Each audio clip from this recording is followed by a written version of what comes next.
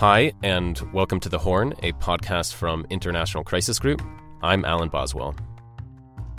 On this episode, we're talking about the U.S. sanctions on Sudan tied to its designation as a state sponsor of terror. At Crisis Group, we have long argued for these sanctions to be lifted, and it's even more urgent in the current political climate as the country begins its transition after decades of rule by Omar al-Bashir. To talk us through the politics in Washington, D.C., we have today's guest, Cameron Hudson. Cameron is currently at the Atlantic Council, previously a U.S. diplomat working on Sudan for the State Department.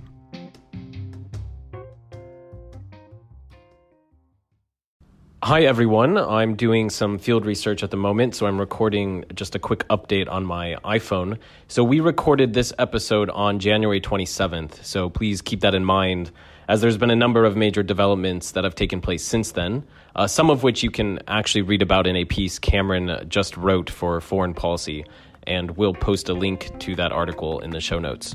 Enjoy!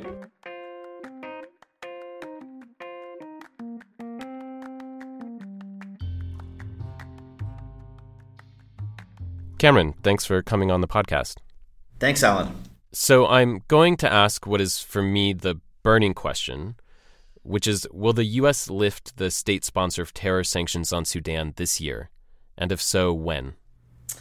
Well, I didn't bring my crystal ball to this conversation, so I'm going to have to give you my best guess, which is I think there's a good chance that it could happen. I think it's hard to say what the timeline will be because there are a lot of extenuating factors that are going to play into this, not least of which is, it's an election year in the United States, and I think it's very difficult for Sudan or any other country right now to kind of muscle their way in for the attention that's going to be really required to lift this determination. It's not an easy thing to do, either politically or procedurally, and so I think there's going to need to be some deliberation involved. And right now, I just haven't seen the administration particularly focused on this question. So I think it's going to be hard to get those kind of stars to align, but on a practical side and on a substantive side, I think the Sudanese are doing the things that they need to be doing on the counterterrorism front to try to advance this issue as much as they can. So I think we'll dive into those on the U.S. side a bit later, but I think it'd be useful first to take quite a bit of a step back and talk about why. Why does the U.S. have sanctions on Sudan to begin with?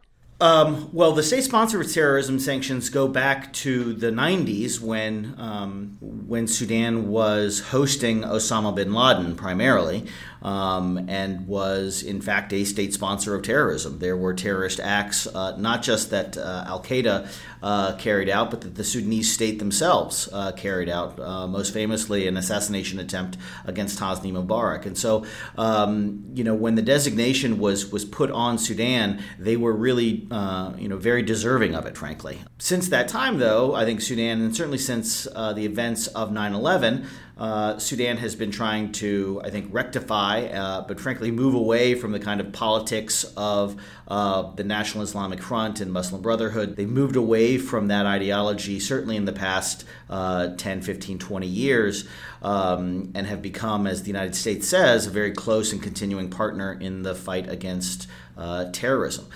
So when you look at the designation today, it really is a legacy issue. Now, I think the complicating factor is, of course, that there are these legal judgments. Families of victims of the USS Cole attack and the embassy bombing attacks in Tanzania and Kenya brought lawsuits against the state of Sudan for its support to Osama bin Laden and al-Qaeda as they planned those attacks against American interests.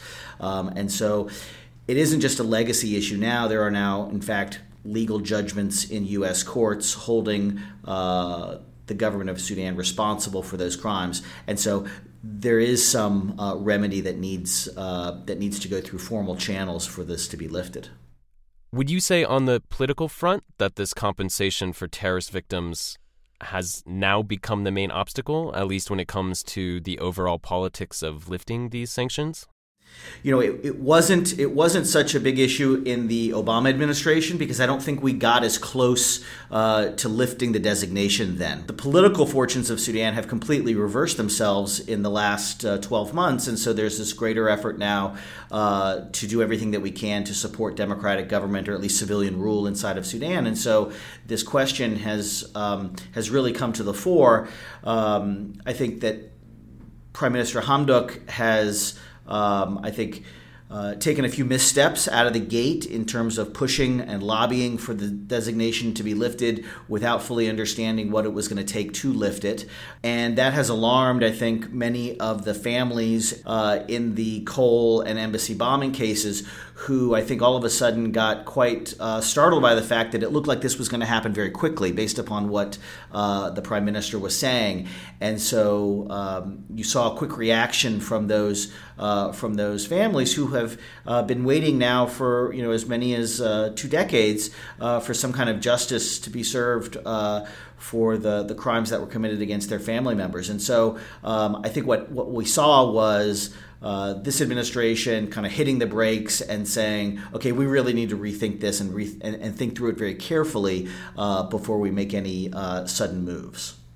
Yeah, and you can also imagine the Sudanese people's perspective and Prime Minister Hamdok's perspective. They've taken over this government from Bashir, and they're coming into power through a people's revolution, seeing that as a major break with the past, and then coming into it with an economy that's absolutely crippled, and then having one of the criteria of lifting these sanctions being paying this massive compensation when their own economy has completely crumpled. So you can imagine why it wasn't maybe at the top of Hamdok's agenda when he came in. Absolutely. And I think there's a great deal of sympathy for the government. But, as I've pointed out to many of my Sudanese friends, there's no similar conversation going on around sort of debt relief, right? So nobody's saying that Sudan shouldn't pay its arrears to the international financial institutions. And I think that, I've counseled them to sort of look at this debt as an arrear. This government, this civilian government, has inherited the debts of the past, however those debts were incurred, and it needs to look at these legal judgments in much the same way it looks at, financial debts that it has taken out through financial institutions. It's on the hook for settling these in some way.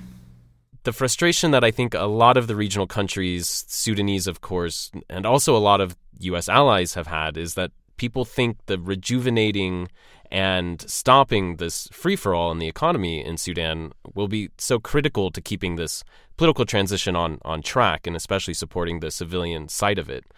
And, sanctions were designed to be absolutely crippling to an economy. That's how the U.S. designed this specific designation as a state sponsor of terror. So can we talk a little bit about what these sanctions actually entail? And in Sudan's case, what effect did they have on the economy? The biggest effect is just the reputational impact of being in a club that includes North Korea, Syria, and Iran. And so I think the biggest impact has been when you look at certainly international banks, when there's a deal proposed to work with any kind of Sudanese entity, that goes to a compliance department inside any bank, and they would impose the same kind of compliance measures that they would trying to do business with North Korea or Iran. And so given the market size of Sudan, I think in 99.9% of cases, any sort of Western financial institution is going to look at that and say it's just too costly and the business isn't significant enough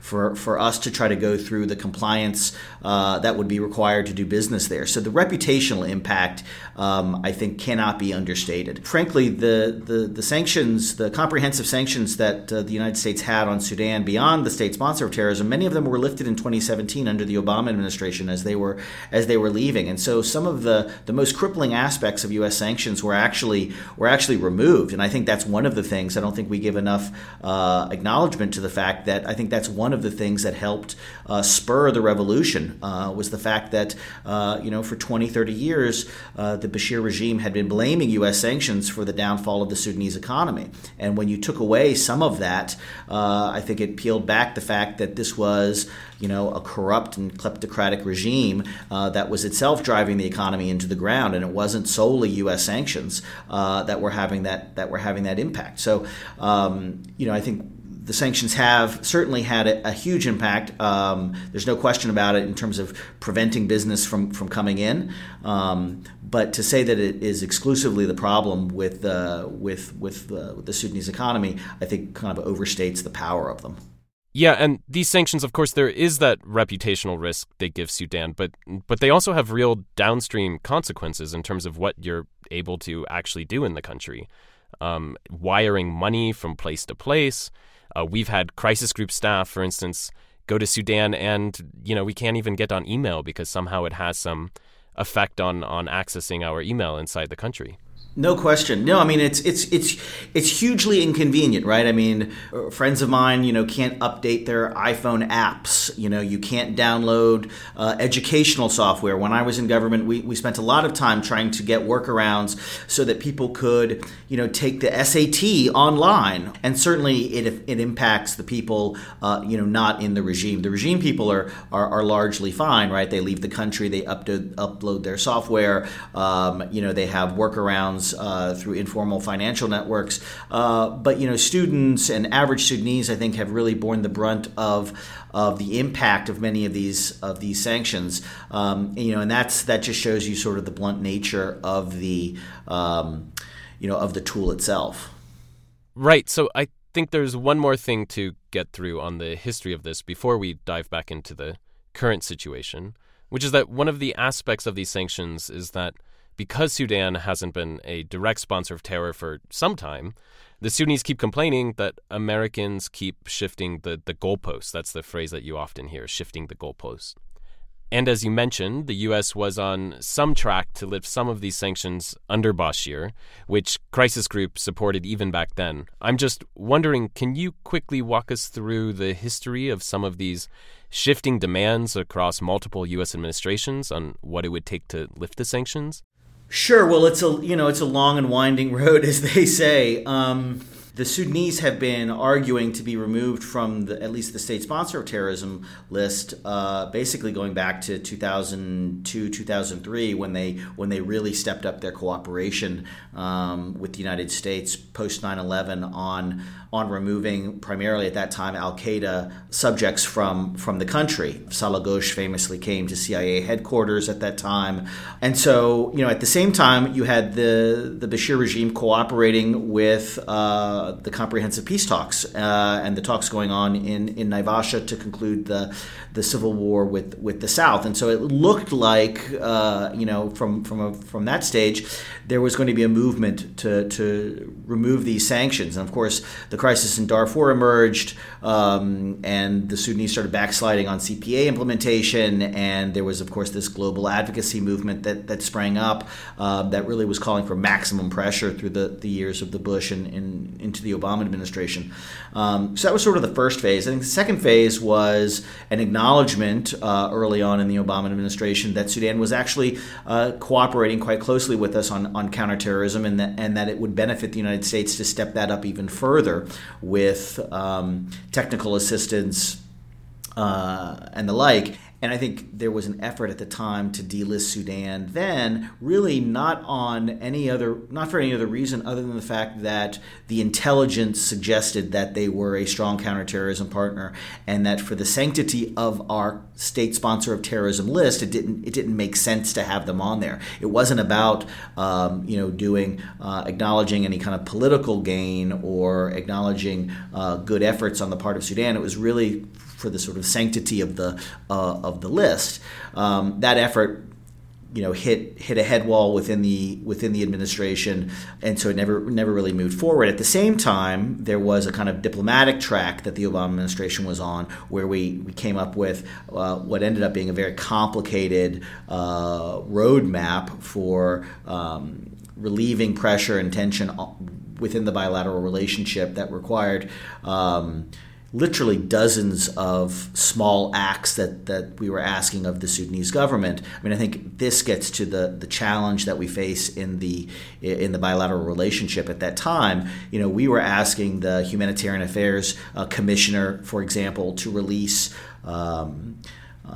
blocked aid, that was being held up in the port, or to approve individual visas more quickly so that humanitarian aid workers could get into regions of Darfur that they'd been expelled from. So we're asking for, sort of micro-level remedies to problems, and they're asking for sanctions to be removed. And so there was a very imbalanced set of demands. And the fact was that Sudan was only episodically moving forward on these things, and you'll remember well the fact that you get a batch of visas approved, and then a batch of visas don't get approved, and something gets cleared through the port of Sudan, and then something else doesn't get cleared through the port of Sudan. So I recognize the fact that it felt like we were often moving the goalposts from the Sudanese side, but it felt like from the American side that they were taking kind of one step forward and two steps back. Right? There was no overall commitment from the Bashir regime to really do the things that were necessary to get off of these lists. And so I'm sympathetic to the argument that it feels like the U.S. has often been moving the goalposts. I think from the U.S. side, they would say that Sudan was often countering any forward progress with steps backwards. So it seems like the main official obstacle now is the compensation for terrorist victims. And I think during Prime Minister Hamdok's visit to D.C., that came out during the public statements. Do you think this is really the final hang-up, or are there unresolved debates within the administration about other things to ask for, about continuing to use the lifting of these sanctions as leverage to extract some more conditions from the new Sudanese government? Sure. Well, I think there's a group within the U.S. government that looks at the state sponsor sanction as the biggest piece of leverage that the United States has, and it is. From a practical perspective, I think the U.S., many in the U.S. government would feel more comfortable waiting as long as possible to have a better understanding of what the future political dispensation inside Sudan is going to be before they remove it.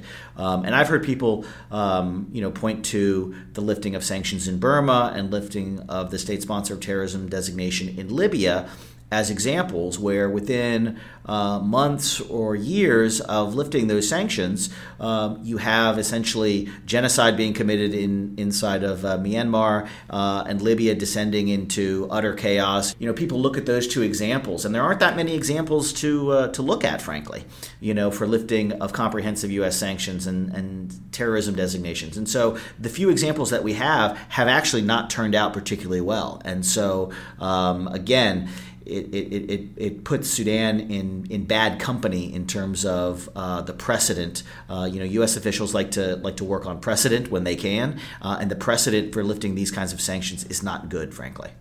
This is where it gets a bit convoluted, because if it's U.S. policy to support Hamdok and the civilian side of this power-sharing government, and you have Hamdok himself tying his political fortunes so closely to this sanctions issue, and coming and lobbying directly on it in D.C., saying this is what I really need from you guys, you Americans, to support me.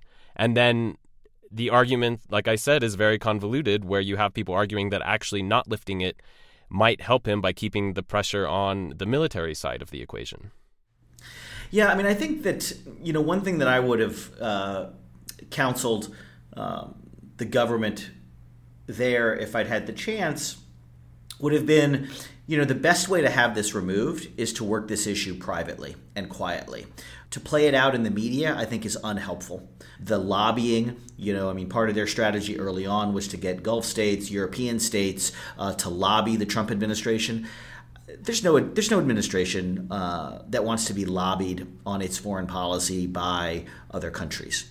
I think all of those things are kind of the Sudanese sort of putting the cart before the horse, and saying a lot of this before they had established a lot of relations with the United States. I think the visit to Washington was very positive in December that Hamdok made in building confidence with U.S. officials.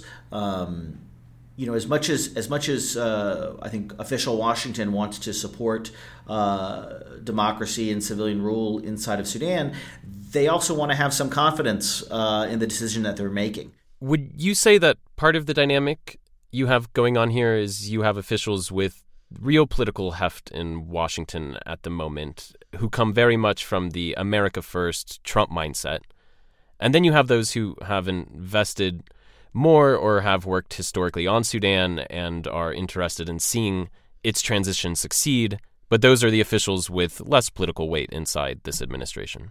I don't know that that is particularly unique to this administration.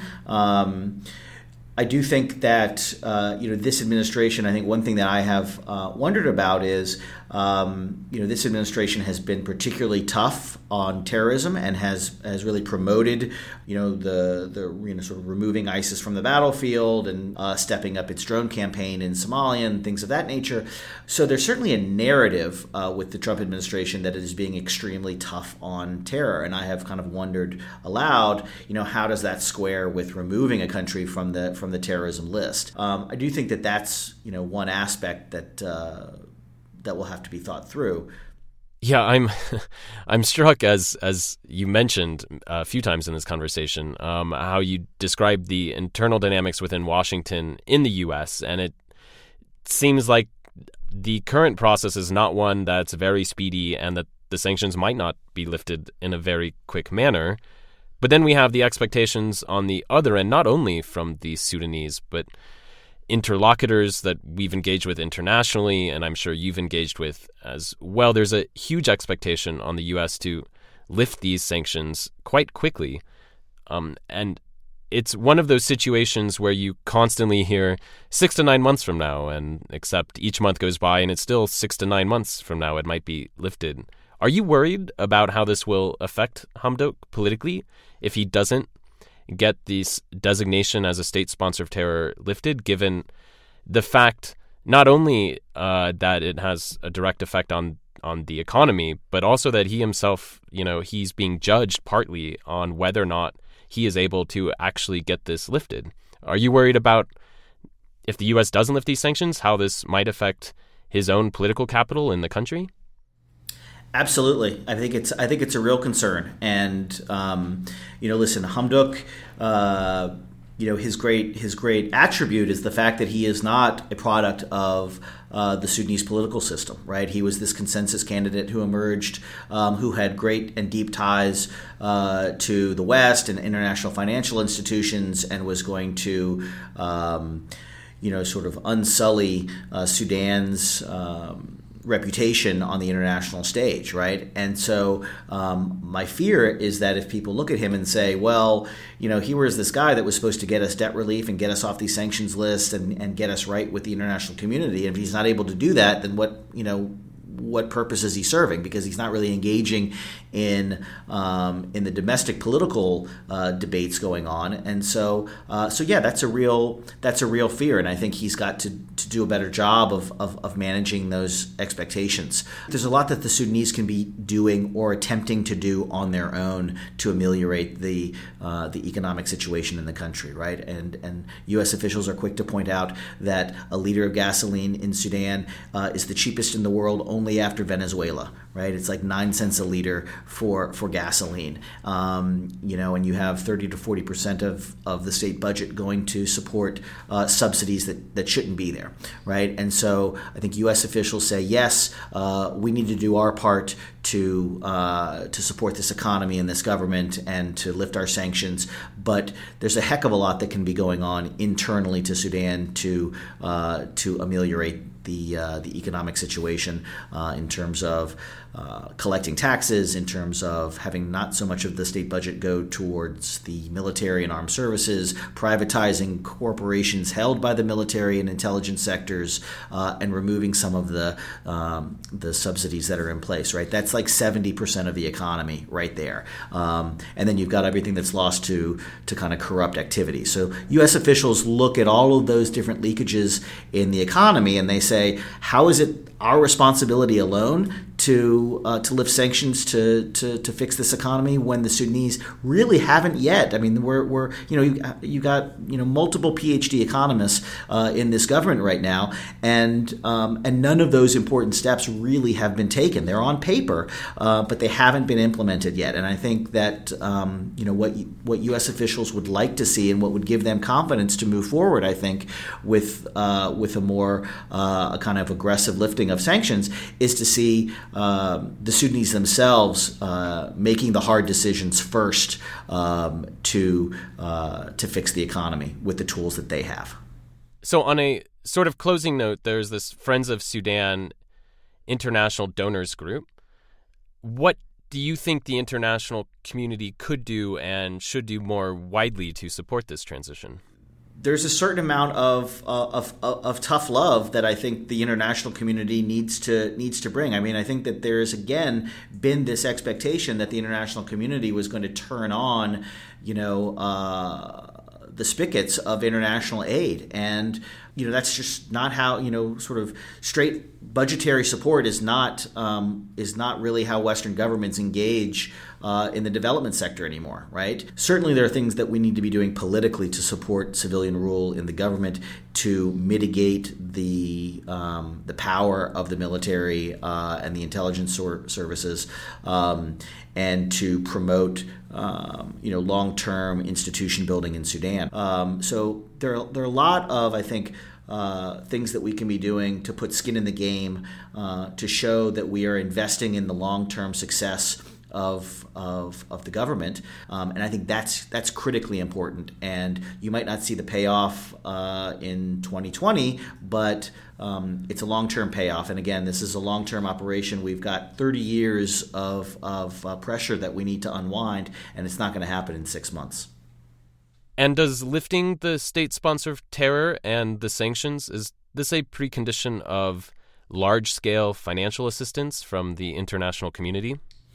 Well, certainly the one requirement under the state sponsor of terrorism designation is that the United States vote no for Sudan at the international financial institutions, so African Development Bank, World Bank, IMF. So we are a no vote. We're not a veto, however. Western governments could move forward a funding proposal at any of those institutions that, again, the United States would be required to vote no on, but it wouldn't mean it wouldn't go through. And I think the question there is why haven't the Brits or the French or the Germans or other board members of those institutions moved big funding proposals forward? Now, of course, they are in arrears to these institutions. So I think, again, it's a slow process. The international community is not set up very well to inject cash and other needed tools to keep a government like this one afloat for even short periods, which is why I think the Gulf states have played such a critical role, because they don't have those encumbrances, or at least the same encumbrances that Western governments have in terms of budgetary support. So it's an interesting mix of friends that Sudan has to court right now, and I think that over the long term they're going to want and they're going to need the kind of technical support and assistance that U.S. and other Western governments can provide. But in the short term, they're going to really continue to rely on the largesse of Gulf states who have their own political agenda, quite frankly, inside Sudan. And the Hamdok government is really going to have to balance those competing interests.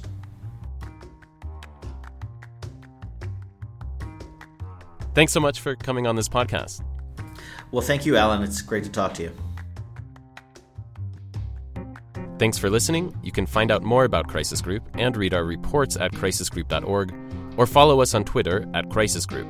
Once again, I'm Alan Boswell. This episode was produced by Mae Francis.